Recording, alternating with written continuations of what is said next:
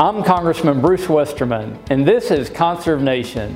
Join me as we get back to our roots, being good stewards of what we have for a brighter tomorrow. I have with me today Michelle Hart. It's so great to have you here, Michelle. Welcome. I appreciate you joining me for a little conversation. Tell me a little bit about Michelle Hart. Well, I live in Cody, Wyoming. I work in the oil and gas industry. I have for almost 15 years. Have moved all across the country with my job, ended up in Wyoming.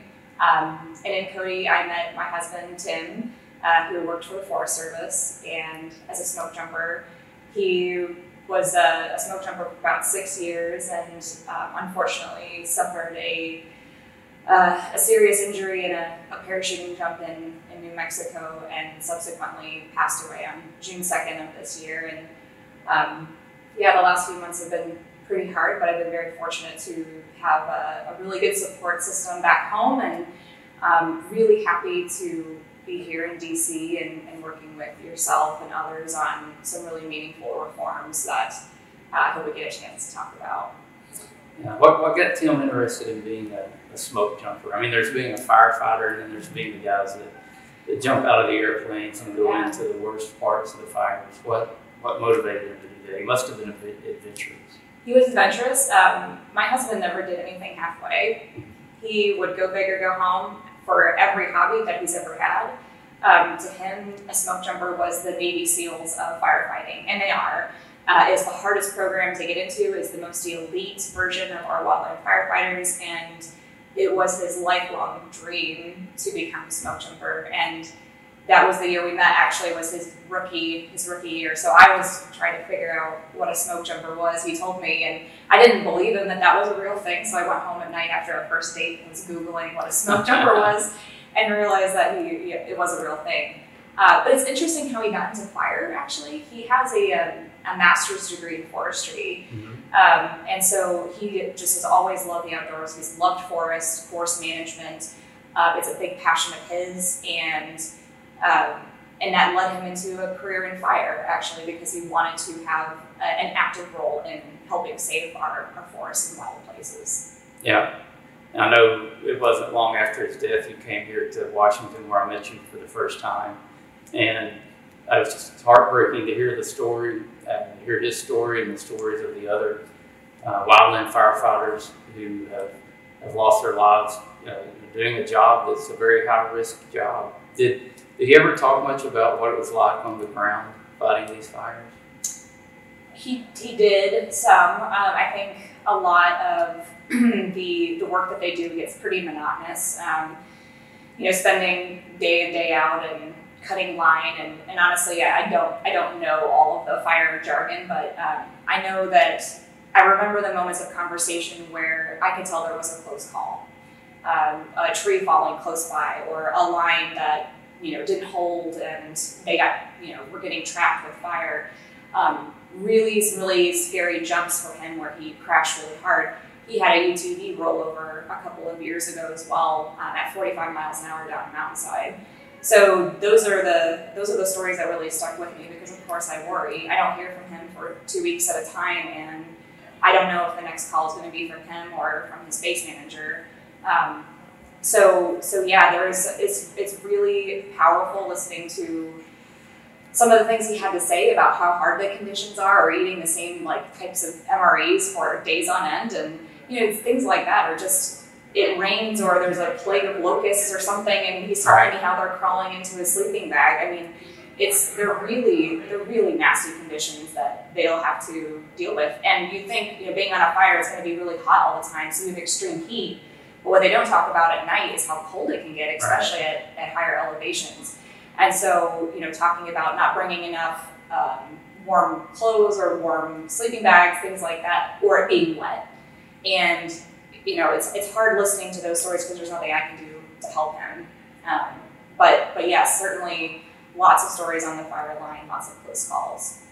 And you said he had a master's degree in forestry. I'm a forester. I know that. So did he ever talk much about the conditions of the forest and what was causing the fires, or was his focus just mainly on there's a fire, I've got to get there and put it out? not on specific fires, but I think in general he was very politically interested, and I know land management, forest management was high on his list of priorities. He was hoping eventually that he'd be able to transition into some sort of role where he'd be able to help with looking at landscape scale management and forest management. And so he did talk about that in broad strokes, about our need for further investment in our forests and ensuring fuels reductions in the right places to prevent those catastrophic fires.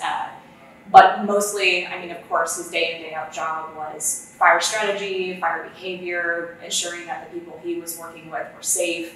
And so that occupied most of his day-to-day mind, I imagine. Yeah. And you did get that call. It wasn't from him, and my understanding was you were able to at least be at the hospital with him in his final hours. It's hard to imagine what that must have been like for you. But you talk about being politically active. You're kind of politically active now. Had you been politically active before? For my job, I am. I work. So for the oil and gas company I work for, I'm a lobbyist for them in the state of Wyoming. And I've always enjoyed politics. I really believe in the democratic process, and I believe in everybody has a voice, and those voices should be heard through our elected representatives. And Tim was very much the same way. It's probably one of the reasons we got along so well. Mm-hmm. Well, now you have a new cause that you're working on, fair pay for wildland firefighters. Mm-hmm. Until I met you and heard your story, I didn't know that that they were doing the job they were doing for so little pay, and it's not a full-time job, at least not yet. So it was seasonal work, and they were trying to work a lot of overtime. Tell us a little bit more about what you're working for, why you're here in Washington, why you're sitting down meeting with a congressman talking about wildfires. Well, and I really appreciate that, because there are a lot of reforms that our wildland firefighters need. I have lived it with my husband for 6 years, and I also have a lot of friends that are wildland firefighters who left the service because of financial, mental, physical tolls on them. And that's what we're talking about, is equitable pay for the work that they do and the hazards that and the risks that they take every day, and giving their lives for their country. A lot of their cooperators that they work with at the state, regional level are making quite a bit more than they are for the same job. And in some cases, federal firefighters are training municipal departments and volunteer organizations and they're training people who at times are making more money than they are. And that it's not right.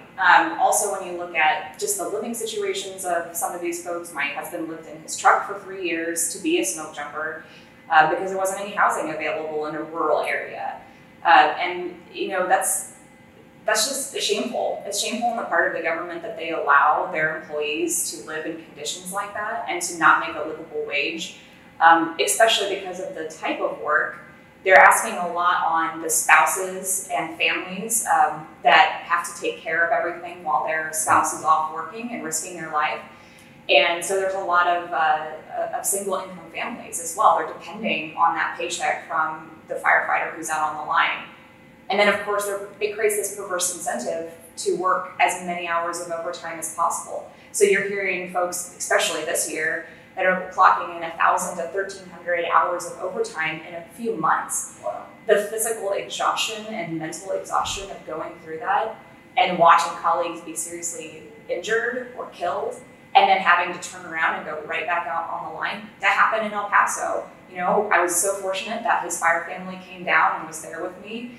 But as soon as we got back, they had to go. They didn't have time to take a break. They didn't have time to seek therapy. They had to turn around and go right back out to work to try to get as many hours of overtime as possible, because when they're laid off at the end of the year, they have to pay their mortgage and they have to feed their children. And it's an unwinnable situation for them. So I am here fighting on their behalf, because of course, I'm not going to see a benefit from this, but I really hope that the families that I personally know and the families that I don't will see will see a light at the end of the tunnel through this legislation. And I know that they do. I've heard so much from families that are really excited about this, and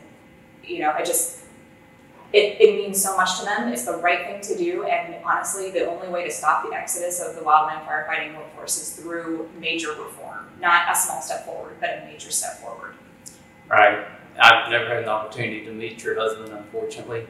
Sounds like a great guy, an American hero, and I'm sure he would be proud of what you're doing, that you're trying to make life better for others, and taking your experience and trying to turn it into something positive. So I'm very grateful for that, as I'm sure many other people are.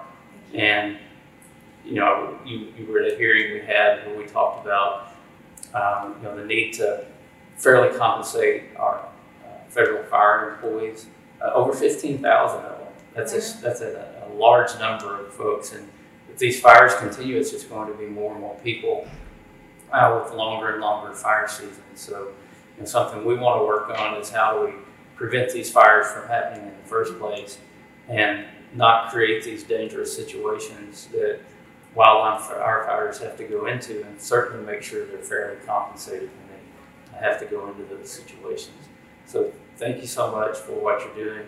I believe the bill is going to be called the Tim Hart bill. It is, yeah. It's the shorthand version is Tim's Act, I believe, and it's such an honor to have that named after him. And I really do believe this is a bipartisan issue. I think everybody wants the same thing. We need to invest in our wildlands. We need to manage our forests, and we need to ensure that the people who are putting their lives on the line are protected and compensated for their risk. And I think it's a comprehensive look at everything for the future in order to prevent these wildfires. I agree. Michelle Hart, thank you for joining me today. Thank you for telling your story, and for showing that same courage and determination that your husband had, and you're making a difference. Thank you so much. I appreciate that.